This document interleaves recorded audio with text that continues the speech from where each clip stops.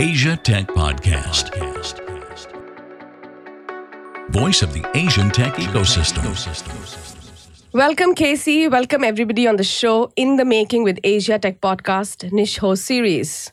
We have Casey from The Rise. Casey, I'm very impressed with the amazing hats you wear. Thank you. I'm not wearing one right now, but I could. Right. So on your LinkedIn, I happen to see you are VP Licensing and Brands at BLMP. You are Head of Asia Rise. You are EIR Venture Partner. You are co-founder of Startups Hong Kong. Oh my God, that's a lot of hats. Yes, but today, In the Making, we want to focus on your role in the Rise. It's just Rise, not The Rise. So, Rise, Casey, Yes. you are the man behind the growth of Rise in Asia. It is the hottest tech conference gathering in Asia. Tell us more about it, Casey. What do you do actually? What's your typical day like? What's your typical day like? It's very fragmented. So Rise is, yes, it's a very exciting tech conference in Hong Kong this July 9th to 12th. It was founded by Paddy Cosgrave, the founder of Web Summit. And he had tremendous success with the Web Summit conference in Ireland that he started to branch out, and he created one in the US called Collision. Right. And then he created one in Hong Kong for Asia called Rise. Right. And this is the 4th year we're doing it. Wow. And how I got involved, basically, he came to Asia to do a tour promoting the conference. And I met him in Hong Kong. And he asked me, would you like to be the co-host? And I went, absolutely. I guess we hit it off, and we both have this, passion to help startups. Right. And I think the platform that he's built with his team is incredible. And I'm very happy to be part of it. So we've grown like double every year since we started, and this year looks to be the biggest one yet. So I'm very excited. And we're here in Shanghai because I'm doing a 8-city tour called the Runway to Rise. And I'm holding 8 pitch competitions in each of these cities to find hot, new, unfunded startups to come and participate at Rise this year. That's very interesting. So instead of expecting people to come to your conference, you're actually going out and scouting, going to them. Yes, I think, there's a lot of things going on in Asia, and startups are busy, and each ecosystem has its own nuances. So I think that, people just showing up and talking about what's going on is very important. And we have some great partners in China. We're working with Naked Hub. As you know, it's one of the biggest co-work spaces in China, and it's just been acquired by WeWork. So very excited to be partners with them. They have beautiful spaces that we're doing the pitches. So I was just in Beijing a couple of days ago, and we did a pitch there. Very good. And then tomorrow night, I'm not sure when this is going to be live, but tomorrow night I'll be doing one. I'm planning to join tomorrow night and hear the pitches from the lovely startups. Asia Tech Podcast. Find out more at atp.show. So pitch me, why should I join Rise 2018? You personally? No, me or the listeners. You know, how is it different from last year, and what's the attraction to join, the key takeaway to join 2018 Rise? Well, I think that one of the best things about Rise is that we have an amazing speaker team that brings amazing speakers from around the world to Hong Kong. So we have speakers like the founder of Tinder. We've got the founder of Didi coming, right? So we're trying to mix a lot of the European, American, and Asian leaders together on stage where you might not see them so easy to intermingle with each other. And then the other benefit, I guess, of the conference is that it doesn't end at 5 p.m. It then takes a breather and then continues on through the night, as we call the Night Summit, where we have a bunch of different fringe events. We have special meetups, networking events, all these different things going on in the evenings so that you can continue sharing what you learned during the day, meet new friends, meet investors, meet media, meet all kinds of people who are interested in tech. So in a way, it turns the entire city into a startup hub. That's very for 3 days. Yeah, so it's very exciting. It's actually disrupting the entire conference industry, isn't it? I think so, yes. I think that Paddy's definitely disrupted conference very much so. I don't know how many conferences you go to, but I do go to a lot of conferences. A lot myself. And I think people are always looking for new formats for making engaging content. It's no longer you can just throw somebody on stage and expect people to listen to them. You have to have a whole experience. It's like going to Disneyland. I think that's what Paddy's created with his conferences. It's like a Disneyland. You go in, you see the big attractions, but you also try out the crazy hot dogs, the Mickey Mouse shaped waffles. You take a roller coaster ride. Sometimes you don't know where you end up, but you don't know who you meet. You don't know who you're gonna take a picture with. It's very exciting. It's very spontaneous. One of the words they use, or the phrases they use, which I love, but I don't see it very often. They call it engineering synchronicity. Wow. Okay. So I think that is exactly what they're using data science to do, using technology actually to run a technology conference. I think they're the first. So what's your vision? I mean, Casey, of course, you've partnered with them and you are the person driving this whole Asia Rise growth. But what is your vision? Where do you see this whole industry of conferences and technology and learning going? What's your vision with Rise and overall with this format? Well, I'm a big believer in community and ecosystems. So a little bit of my background is that I started a community in Hong Kong about 8 or 9 years ago now with a bunch of other startups. And basically, back then, people who were trying to be startups and doing, startup-y stuff didn't have a place for them to meet each other. And so basically, we used back then the social medias like Facebook and Twitter, which are still popular today, to organize basically a group. And we grew from like 6 guys who used to meet up every Monday around coffees into like 15,000 people in the network. So it's pretty exciting. And from there, I worked for another company and ran a virtual accelerator business for them, which allowed me to travel around Asia. And I've been to Tokyo, Shanghai, Seoul. I've been to all these places and I see the communities growing. And I always think, how come in this day and age, we cannot be more connected? I know language is an issue, and culture is an issue, but we're so close to each other. There's a lot of synergy. Like in the US, right? The US is like, it's all speaking English, it's all American, and they're easy to get along with each other no matter what part of the States you're from. Well, basically. So in Asia, I feel like there's a much more need to kind of pull it together. So I think a conference is the best place to do it because you see each other face to face. You're going to be there. The content's in English, so there's going to be a deciding barrier on the language, right? And then, of course, the city they've chosen is Hong Kong. I believe it to be a very neutral city, but also a very fun city. So there's a lot of things going on. You can't get lost that easily. We have great transportation, great restaurants, and the prices are not too out of control. So it's a perfect place to kind of have a melting pot for this. So that's how I see it. I just hope that more conferences, either in tech or in other industries, start to follow this kind of style of how we do it. But I guess it's not just about conferences. The learning is applicable to meetups, right? To any format of learning and meetups as well. Yeah, sure. Yeah. I think that as long as these meetups and things exist in every city, I think it's always good. And I think that people need to learn how to scale them. I think that's a more important thing. So just because you have an ad tech group in, I don't know, Shenzhen, and you talk to and you meet the same people all the time, I think it's very important that you bring other people into the loop and you connect with other groups, do something similar. I mean, the way we started Startups HK was really funny because we would love Twitter. Like, I don't know how many people use Twitter still today, but back a few years ago, Twitter was awesome because people would just tell people where they were. Right. And we would always be following all the big tech people from Silicon Valley.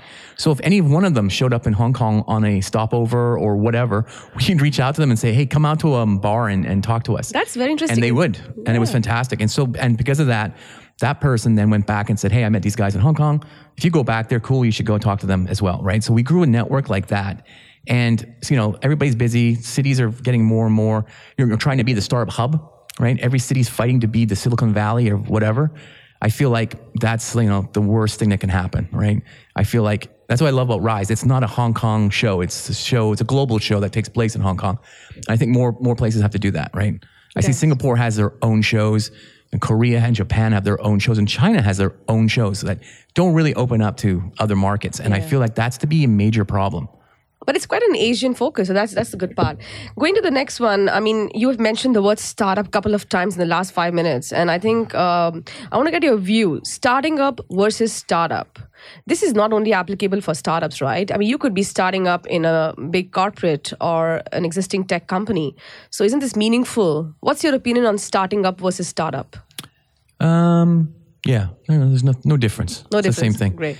I guess starting up in a company has maybe has new meaning nowadays. I think I've seen some entrepreneurs happening out of corporates, and I'm very impressed with what I see. So I think the big companies are starting to wake up and find that these young tech startups are disrupting their industries, and that they really cannot live without this. So I think they have to get involved, and so they are. So it's people starting up within a company or starting up their own company. Exactly. I think that, I'm a big believer in the future of work and how things are going to change in the next 10 years, and that people are not going to have jobs anymore. Like, they won't have a normal boss, right? They're going to work for themselves, and they're going to supply their expertise and skill set. Like just today, you see Uber drivers, right? That's what's going to happen with everybody. The Uber driver's skill set is they can drive a car, right? They have a car, they can drive it, they can pick you up, they make money that way. It'll be things for designers, for programmers, even for marketing, advertising, like anything. It's like an open source talent network. I think so. I think that'll be the best way for people to work and be able to do stuff. Because when you hit a certain age and you haven't upgraded your skills because you're kind of complacent in your company, I think that will be the problem of the human race, right? So I think that by doing it like this, people stay competitive, stay agile. And that's, I think, the most important thing. So whether it's a person or a company, they need to consider to think this way. Absolutely. And I think going back to the topic of this podcast, the conference is also a great way to keep upskilling and stay competitive, right? So let's talk about the 3 areas which we would love to cover in this conversation. The first one being how to put together conferences. You have done so many of them over the years, and obviously what a best practice now from hits and misses. What will be your advice to the listeners on putting together conferences or learning meetups? I think you should go to many conferences and just absorb what's going on there and talk to people and see what they think.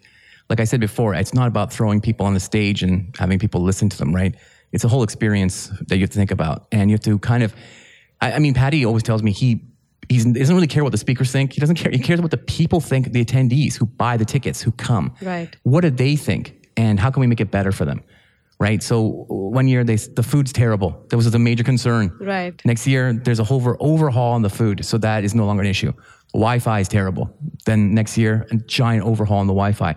So there's definitely listening and trying to fix all those things up. So I think that anybody would do that, right? Just keep reiterating the product. And so I think that Paddy thinks that the conference is a product. So 2016 was a product, and 2017 is a new product.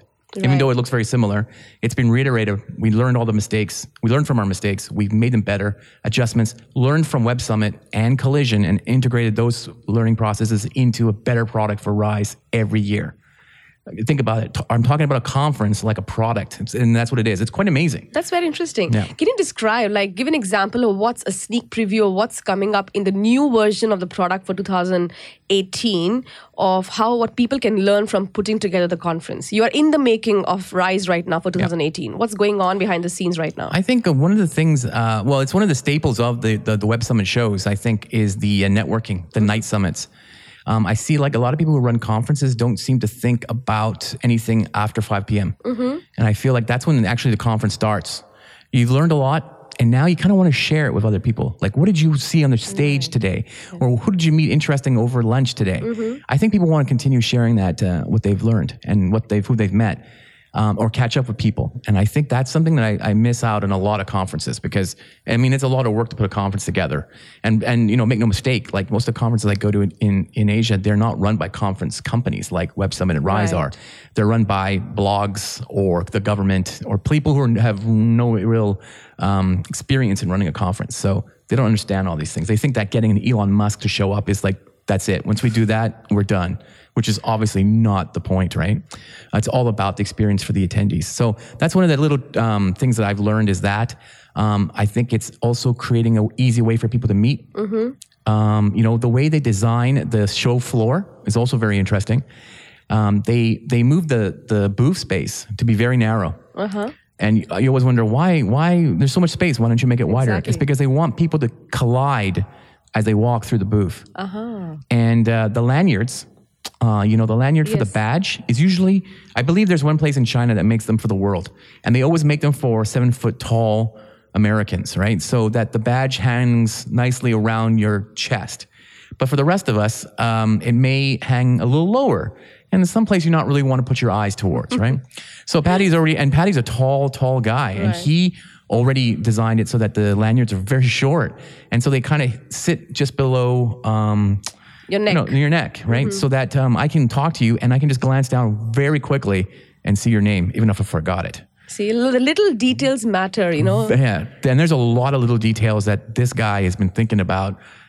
He's the Steve Jobs of conferences. This guy is like Steve Jobs would think about the craziest things about his computers. And that's what Paddy does. He thinks about the lanyard, where the chairs are. Yeah, you told me. Where's the lamp? When I met you on Saturday, Casey, you told me a very interesting example of where when you guys saw a lot of people are sitting and just listening to the talks, the next day you got the chairs removed. Yeah, no, they weren't listening to the talks. There was an area where people were like beanbag chairs and a couple of stools, and people were sitting there like on their computers.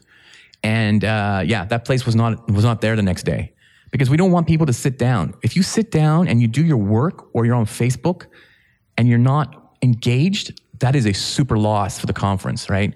And I've been to millions of conferences where you go to the main stage and everyone's on their phone. Exactly. No one's actually paying attention. Whereas at Rise, I believe they found a way to keep it engaged and meet your network. Because if you meet even one person that you think is super cool, that you love meeting, you will come back again next year. But I've been to many conferences where you just meet the same people over and over again. Like they don't try to get me to meet new people. And I found that to be a very missed opportunity, right? Because that's where I'm going. And you're just looking at the stage. Anyway, moving on. The second point being how to pitch to sign up as a speaker, or speak more effectively. A lot of people want to speak no matter at Rise or any conference. So what would you have had so many learnings. What would you advise to people who want to pitch to be a speaker? I think pitching a very irrelevant topic is very important. I think that people go to conferences because they want to learn. So coming to Rise this year, you'll learn a lot about blockchain, AI, payments, anything that's in the buzzwords right now, people want to know about. And that's why people buy tickets to come to conferences. So if you're doing something that maybe not as relevant to today, it may be more difficult. But that doesn't mean you can't speak. It means you just have to change up what you want to talk about so that whatever you're talking about, if you're talking about HR policies, how can you add in a big data play or a blockchain or something to it that makes it more interesting? That is one of the things that people don't see. And then also, I also think that people don't look at the speaker lists when they apply to be a speaker. So they need to see, because they can tell what way we're going, what kind of focus we're going for. Because people ask me, what's the focus this year for Rise? I'm like, there's no focus. It's innovation. It is whatever is taking control of our lives in technology, that's the focus. And that's everything, right? There's driverless cars, drones are still in the news. We're talking about this stuff. So there's no focus. So how do you fit into that? And I think that's what you have to kind of maneuver yourself when you apply to speak at any kind of conference, right? And any learning, because, all of us, including myself, have spoken, we have learned, you have heard a lot of speakers. What makes for an interesting speaker? What are the tips we would like to avoid, the pitfalls we like to avoid when we are preparing our talks? Number one is sales pitch. Mm-hmm. Some people still try to sneak in a sales pitch on center stage at Rise, which I'm surprised at. They should know better, and nobody wants to hear that, and you look like an idiot, right? So I think that basically figuring out, who your audience is. So I remember Gary Vaynerchuk came in last year, and he was coming onto the stage. He came into the speaker's lounge, and the first thing he asked me was, who is my audience? Mm-hmm. Who's the audience here? Who am I going to talk to?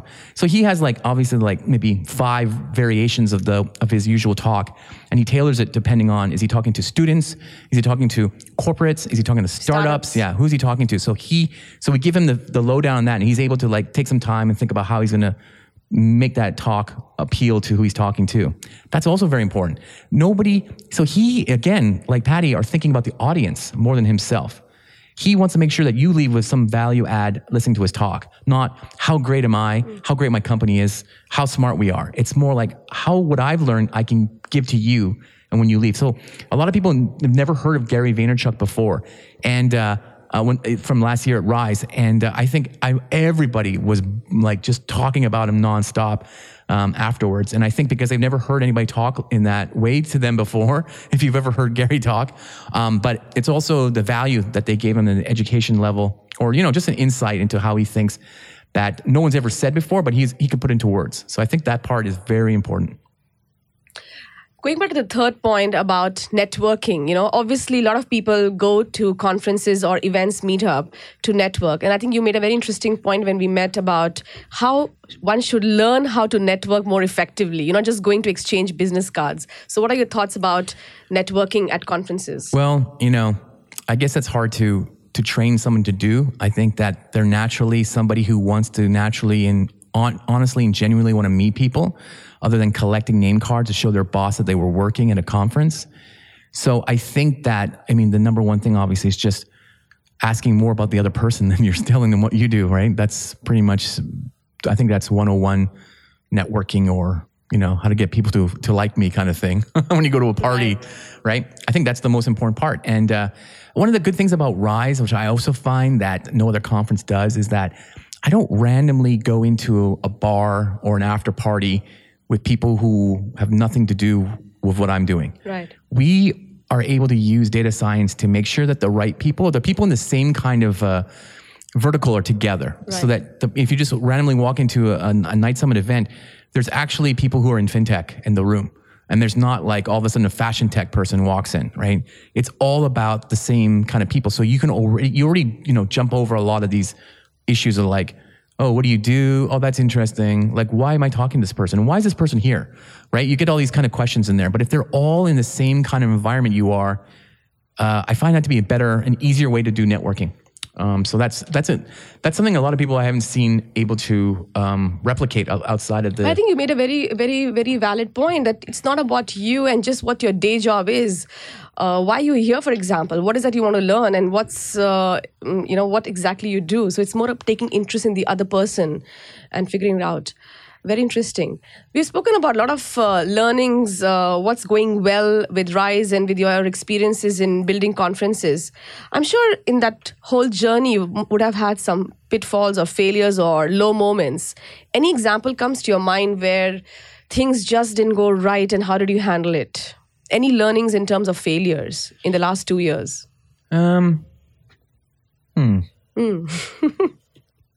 I'm sure there's lots of failures that they don't tell me about. Things that don't work in the background. Any example? But, okay, well, I guess I wrote a blog post about this, and it's not really a failure, but it is something a lesson to be learned and a thing to think about, and how not only for conferences but even for your own startup or your own business you should think about.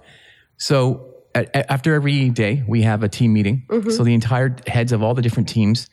That's like 20 people. So there's 20 people. There's 20 teams operating independently of each other that come together at the end of each day at Rise, and we talk about any problems and challenges and how we fixed it. And so things are fixed or decided upon immediately. And this is like 10 minutes after the show closes. So that's how fast it's done. And one of the things that Paddy got upset about was that in the speakers lounge, so we have a special area for the speakers, there was a lamp in the back that wasn't on. Oh. It was just there. And he asked, why is this lamp not on? Right? And nobody can answer the question, right? So the question is, if it's not on, why is it there? Right. It's not adding value. It looks like somebody forgot to, and it's a small detail that people will see. Do you know what I mean? So this is to me, this is like the biggest, the mistakes are the internal mistakes, right? The things that we forget about. Because everybody's doing, you can't blame whoever did that, because there's so many things going on, right? But he wants everybody to keep recognizing this, that there is a reason for everything in the space. It's not just there to fill up a space. Even the garbage cans in each lounge, they must be in the same space. They must be easily accessible, and they must be emptied out at a certain time. This is just like, normal as a host. Even hotel, but I think as a host thing, like even if you go to anywhere, you expect this. Everybody who pays the money for the tickets, they're like a guest, right? So we want to make sure that the experience is as good for them as possible. That's a fantastic analogy. That's a big thing. I wrote a post about it. I'll give you the link to it. You can put it in your show notes. But because I find it to be one of the secret sauces of the conference is that they think about these things in such a minute detail for the benefit of the attendees and the speakers. Can you just share a little bit more, like how do you think the people who join Rise feel like a guest? They feel happy. I think it's a good analogy, the guest and the host. That's why Paddy asked me to be the co-host, not the partner on stage or the head of Asia. That's kind of the title I gave myself. That's not really a formal title. Really, I'm just the co-host of Rise. And I feel like that's very describes what I do and how we treat the people that come to the show. Right. Any complaints? Do you ever got any example of a complaint and how your team dealt with a complaint? Oh yeah, there's tons of complaints. Yeah, for sure. I still remember getting attacked on the first day and the first talk last year by somebody who said the stage wasn't big enough or the room wasn't big enough for the stage. Everybody wanted to come into the first talk and there just wasn't enough room. So we seriously underestimated the excitement for the first talk. Because most of the other shows, people are not really that fascinated by the content. But because I believe the first speaker was John Collison, the founder of Stripe. So he's like, 28 years old. He's worth $5 billion, right? So he's the dream, living the dream. He is the dream of the startup world, right? So I guess a lot of people wanted to hear him. And, we do have an app and we let people to, add and favorite the talks that they're interested in to keep into a schedule. And also that data goes back to us. So we know how many people are interested in a specific talk. So we know how to make the stage, the seating larger or smaller. So that was one of the big problems. So we had to, change the stage shape and size at lunch when it was empty out at that time to make sure we had enough room for the rest of the day. That's true agility, responding immediately within a half a day thing. Yep. And we knew Gary Vaynerchuk would be a huge talk, even though a lot of people I've talked to didn't know who he was in Asia. And so we had to close down one of the other stages, which we planned for, and simulcast on the video screen so people could sit and watch the screen this talk that was just happening like right next to it, because there wasn't enough seats in the main stage and we couldn't break it that big and retract it fast enough for the next talk. So, and that's good that you guys have also incorporated, obviously, machine learning or AI and data into your programming. Yes, it's very important. Yeah, I mean, how are you going to know what resonates with the audience, right? I mean, we're bringing in Silicon Valley speakers, we're bringing in Chinese speakers. Who's more popular? I mean, we look at them, we see their, the news about them. Are they really relevant? Yes. Or maybe not. We don't know, right? So we can only find out from people utilizing the app itself or even social media. I can't wait to see Gary Vaynerchuk, #RiseConf, right? And then from that, our team can find that out and see, there's a lot of chit chat about this talk that we didn't even know was going to be popular. We better prepare for it, right? So there's a lot of things going on behind the scenes that What was the hottest topic last year from your data? Any idea? The only data that I actually personally saw was all the retweets and tweets from Gary Vaynerchuk's talk. So definitely that was the big one. Right. I think his fans were there, so they were supporting him. And then the other 80% never heard of him before were just so amazed by him. They were retweeting and talking and doing a lot of banter about it. So that's great. It's really interesting that somebody like him, who has a huge audience in the West, can come to Asia and still resonate with people, right? I think that's amazing. So he's very interesting. And I mean, John Collison, Stripe is what they're doing is fantastic as well. So I think that was a very popular talk, which I was surprised at too, because I'm like, it's not really everybody's not talking about it really. But what he's done and how he's growing is very, very relevant. Right. Let's go back to the future of work you mentioned briefly in the beginning. Yeah, I think that's very important. How do you see the role of the network, the community outside of your own startup, own company, own organization you're working on to the future of work? How you would work differently tomorrow and what are the ways to keep upskilling yourself? I think that personally, I think that your own personal network is your most powerful resource going forward.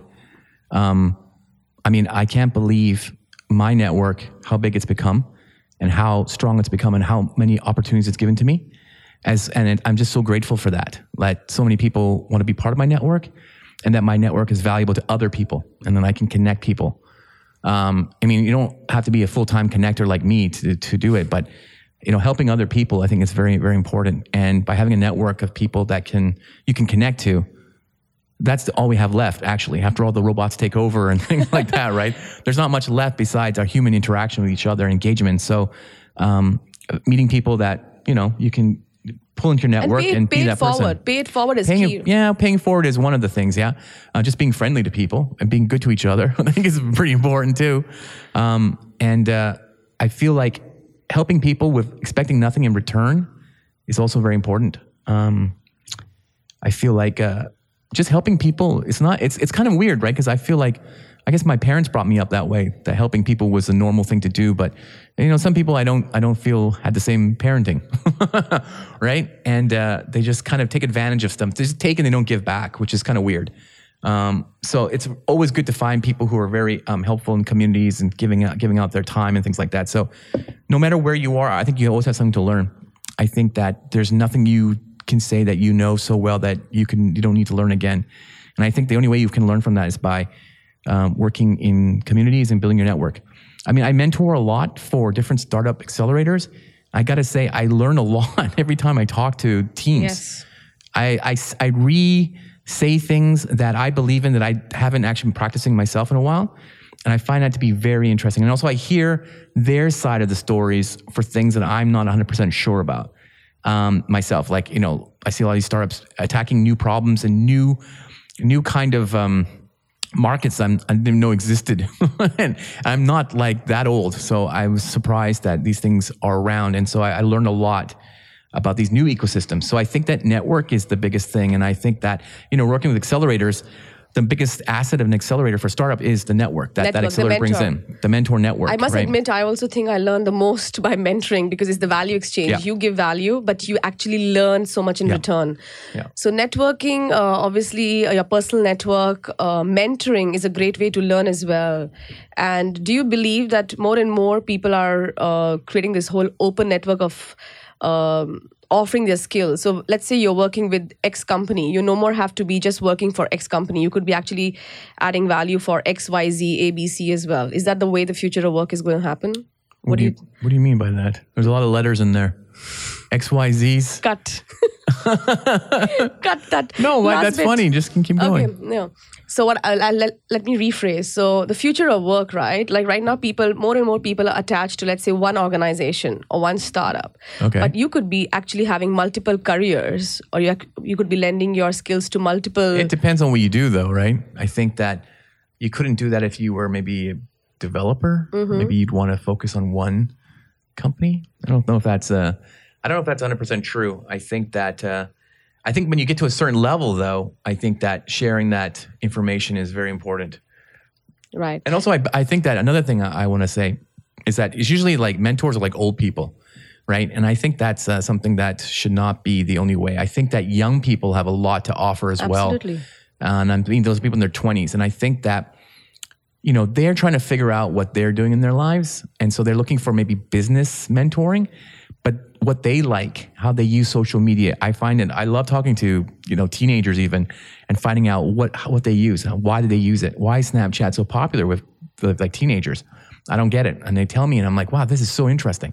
So I think that the most important thing is that everybody has value and knows something that nobody else knows, and I think that that's an important part of extending your network. Actually, I have a mentor who is 10 years younger to me, and I think I learn a lot from her. And wow. I purposefully went out and said, hey, be my mentor. I think sometimes you have to ask for it. That's fantastic. I like to hear that. So yeah, exactly. Plus, asking for it is also another important part, getting involved. Right.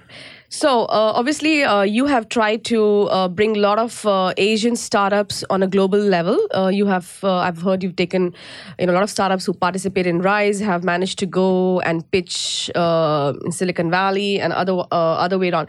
Do you also see a lot of successful startups in Silicon Valley come and you guys help them bring and get growth in Asia? Or is it always the other way around? No, definitely not the other way around. We don't take Asian startups to Silicon Valley. I think that we just expose them to investors internationally. Okay. So we do track the interactions that we are created at Rise between startups and investors. And I don't know the actual number from 2017, but in 2016, we helped all the startups raise about $143 million US from interactions and introductions they made at Rise. Mm-hmm. Okay, so that's a lot of money, but it's not necessarily from Silicon Valley. It's from everywhere. Chinese money, Southeast Asian money, whatever. Sure. So the idea is that a lot of startups are working in co-work spaces or in their homes or in the coffee shops, and they don't have a chance to, network and get out there. So that's why conference is super important. I can see you on LinkedIn, but I don't know who you are, right? But if I meet you in a conference or see you pitch or see the kind of buzz you're getting at your booth, then I'm interested. You know what I mean? You gotta have that. So I think that that's the most important thing. And so startups Yeah, but definitely starts from the US and Europe come to Rise to show off what they're doing, to see if there's any market for them. Visibility is very key. Yeah. You might have a great product, but if you don't have visibility, people don't know who you are in your team. We have a lot of teams from Europe and US come out to Rise just to see what the market looks like. So they don't even exhibit. They just come to see what everybody else is doing.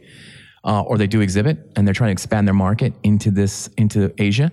There's bigger companies like Branch. They come out, they get a booth, they get a normal startup booth, and they're out there promoting to developers in Asia, right? That's a $100 million invested company. It's huge, but it still acts like a startup, and it still talks to startups because that's their core product, right?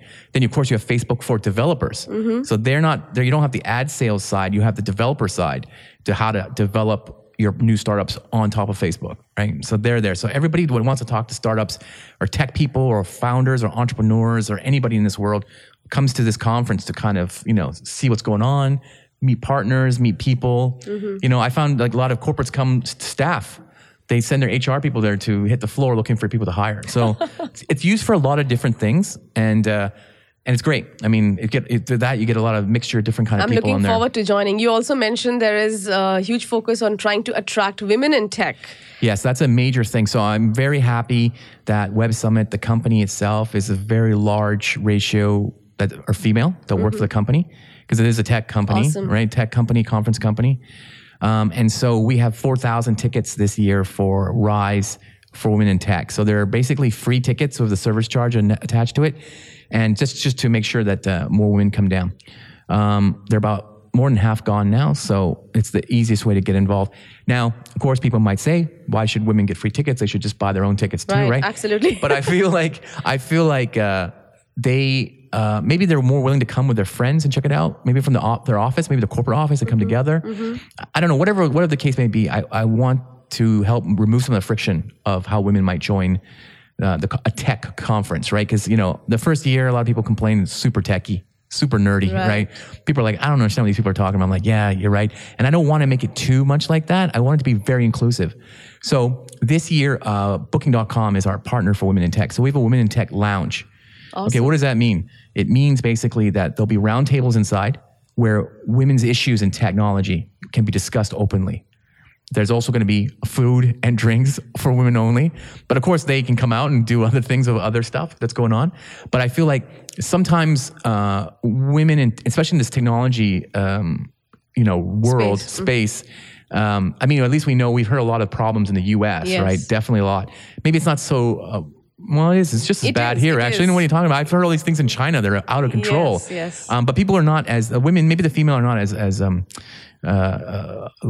openly vocal about it as they are in the US, right? I don't know if that's true. But do you guys take measures for security? I'm sorry, this is a side topic. Oh, yeah, definitely. Oh, what, for security for women? Yeah, yes, just definitely. In case somebody wants to raise an issue in conferences. Oh, yes, definitely. Do you have a mechanism for that? Yes, it's very, very high on the list of things we're watching all the time. That's good to know. So, Casey, just to wind up the conversation, you would love to, I guess, we ask every guest who comes on the show if you would like to thank 3 people whom you credit your journey, your success, or rather the journey you're going on. Who would you like to thank? This is the best chance to thank on the show, and we would love to tag them later. Wow. Well, of course, Paddy Cosgrave. Thank him for allowing me into his family for his conferences. I've learned so much and worked with so many great people in his company and himself. Traveled around China with a guy. It's fantastic. And I've learned so much from him. It's incredible how much I can learn from one person. So he is very influential to me. Who else can I say? I guess all the people that I started Startups HK with, I would like to thank them.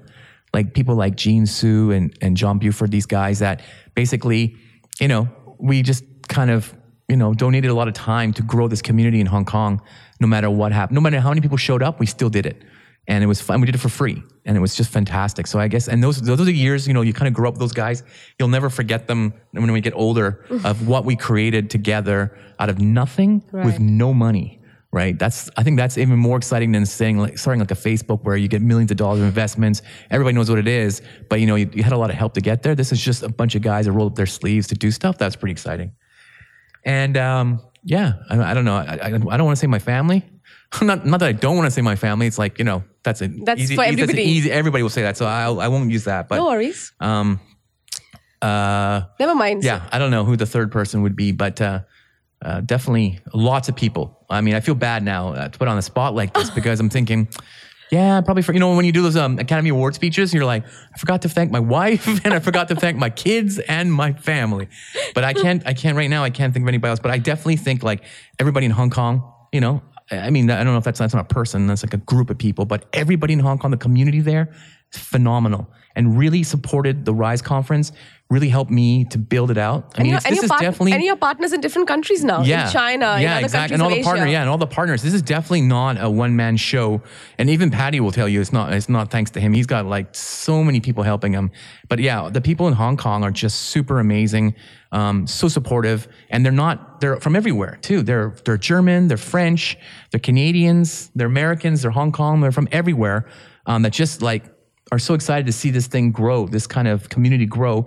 And they're so happy to have a conference like Rise in there to kind of amplify the work they're doing all year round. Absolutely. And so that's why I can't, this whole thing is not successful without these people. So those are the three groups of people I want to say thanks to. Sure. What's a bad day look like for Casey? A bad day. I guess an unproductive day, right? Sometimes I'm sure everybody gets this, and it's those times when there's just so much to do, you just don't know what to do. And sometimes you just feel like you have no energy. You're like, I don't know. Is it okay to have those kind of days? Yeah, sure. I've given myself those days now because I think, well, it's like going to the gym, right? Sometimes you're like, oh, I don't want to go to the gym today. But you don't go and you feel really guilty about it. But then the next day you have an even better workout. I feel like that's the same way. So once I started to think in those terms, I think it's okay. So you definitely have those times when you just take a chill day, watch Netflix or do whatever you like to do. That's just normal. I think that's important. I think I'm getting into now, not really getting to meditation 100%, but definitely the meditation, the idea of just taking a break away from all these devices and all these communication tools and just like, even for 30 minutes, just chilling out. That's really helpful. I'm really surprised because I read a lot about it. I'm like, come on, startups don't have time to take 30 minutes off, right? But actually you do. And it gives you more power for the rest of the day because you're still human. You're not a bionic man or something like that, right? So that's definitely things people need to take that break. Especially as you get older. Maybe if you're 22 years old, you can still run like a champion and you don't have to sleep or anything like that. But I still think that I would say actually it's relevant for everybody, even for kids in today's generation. Yeah. I think that's a brilliant thing. I just started 20 minutes, 30 minutes breathing exercises every morning. I think it really has helped me be more productive and more peaceful. Another friend of mine just recently told me he's journaling. And I was like, wow, what does that do? So basically he gets up in the morning and writes a bunch of stuff down. Mm-hmm. And he he's unloading those thoughts in his mind onto a piece of paper. I was like so shocked. I was like, oh, that's quite interesting though, because it's true. You're always thinking about stuff. And if you don't put it out there, then it's stuck inside and it starts to weigh you down. But his way is just to get it out on a piece of paper, which I find very interesting because it's true. When I'm thinking about it, I doodle a lot into notebooks and stuff. And that's kind of like getting out some weird crap that's in my head. And then it kind of lets it out. And there's tons of different things people are working on nowadays too. Because I think that this mobile phone is giving us a lot of problems. Yes. Actually, a lot of mental problems that even if we love it so much, which I do, I'm always looking at it, the black mirror. And, but I can see that it is harmful now. And that even 30 minutes away, it's not a lot to give away from it. And that is a lot really helpful. So closing on, in the making with Casey, what's coming next for Casey? What's your new challenge if you're looking at what you're looking at? What's coming in the making in the next few months or years? Okay. Well, let's see. I'm going to put it out there because, I can listen to this back in a year and see if it actually came true or not. So I'm working on a new fund. I'm working on a fund with some friends in Hong Kong, investing in prop tech space. Mm-hmm. We're very interested in that space. I'm working on a new startup as well in the future of workspace. So I'm working on that. So these are the kind of things I'm going to start working on. And that's after Rise will be kind of the focus going forward until, say, Web Summit or... Any ask from the network, the community, anything you would like to ask to garner their support or anything from the listeners? I would like to have feedback on this podcast. I do a lot of these, and I'm not sure if these are even interesting from what I have to say. So if you found it interesting, please drop me a tweet. I don't know if people use Twitter who listen to your It's across podcast. Asia. Okay, great. So use that. And tell me if you heard it or if there's anything in here that resonated with you or things you didn't agree with. I love feedback. And that's one thing I learned from Paddy as well. He loves feedback. He loves negative feedback. No, we love feedback, guys. We look forward to that. Feedback is the best because you can actually learn a lot from it. So I definitely love to get feedback on this podcast or even if they've been to Rise and had a bad experience. I'd love to hear. I'd love to hear from your listeners. That's what I ask. Thank you so much, Casey. This has been wonderful. I've learned a lot in just 2 interactions this weekend with you. So thank you so much. Thank you very much. In the Making with Casey, Nish host. Bye-bye. You've been listening to Asia Tech Podcast. Find out more at atp.show.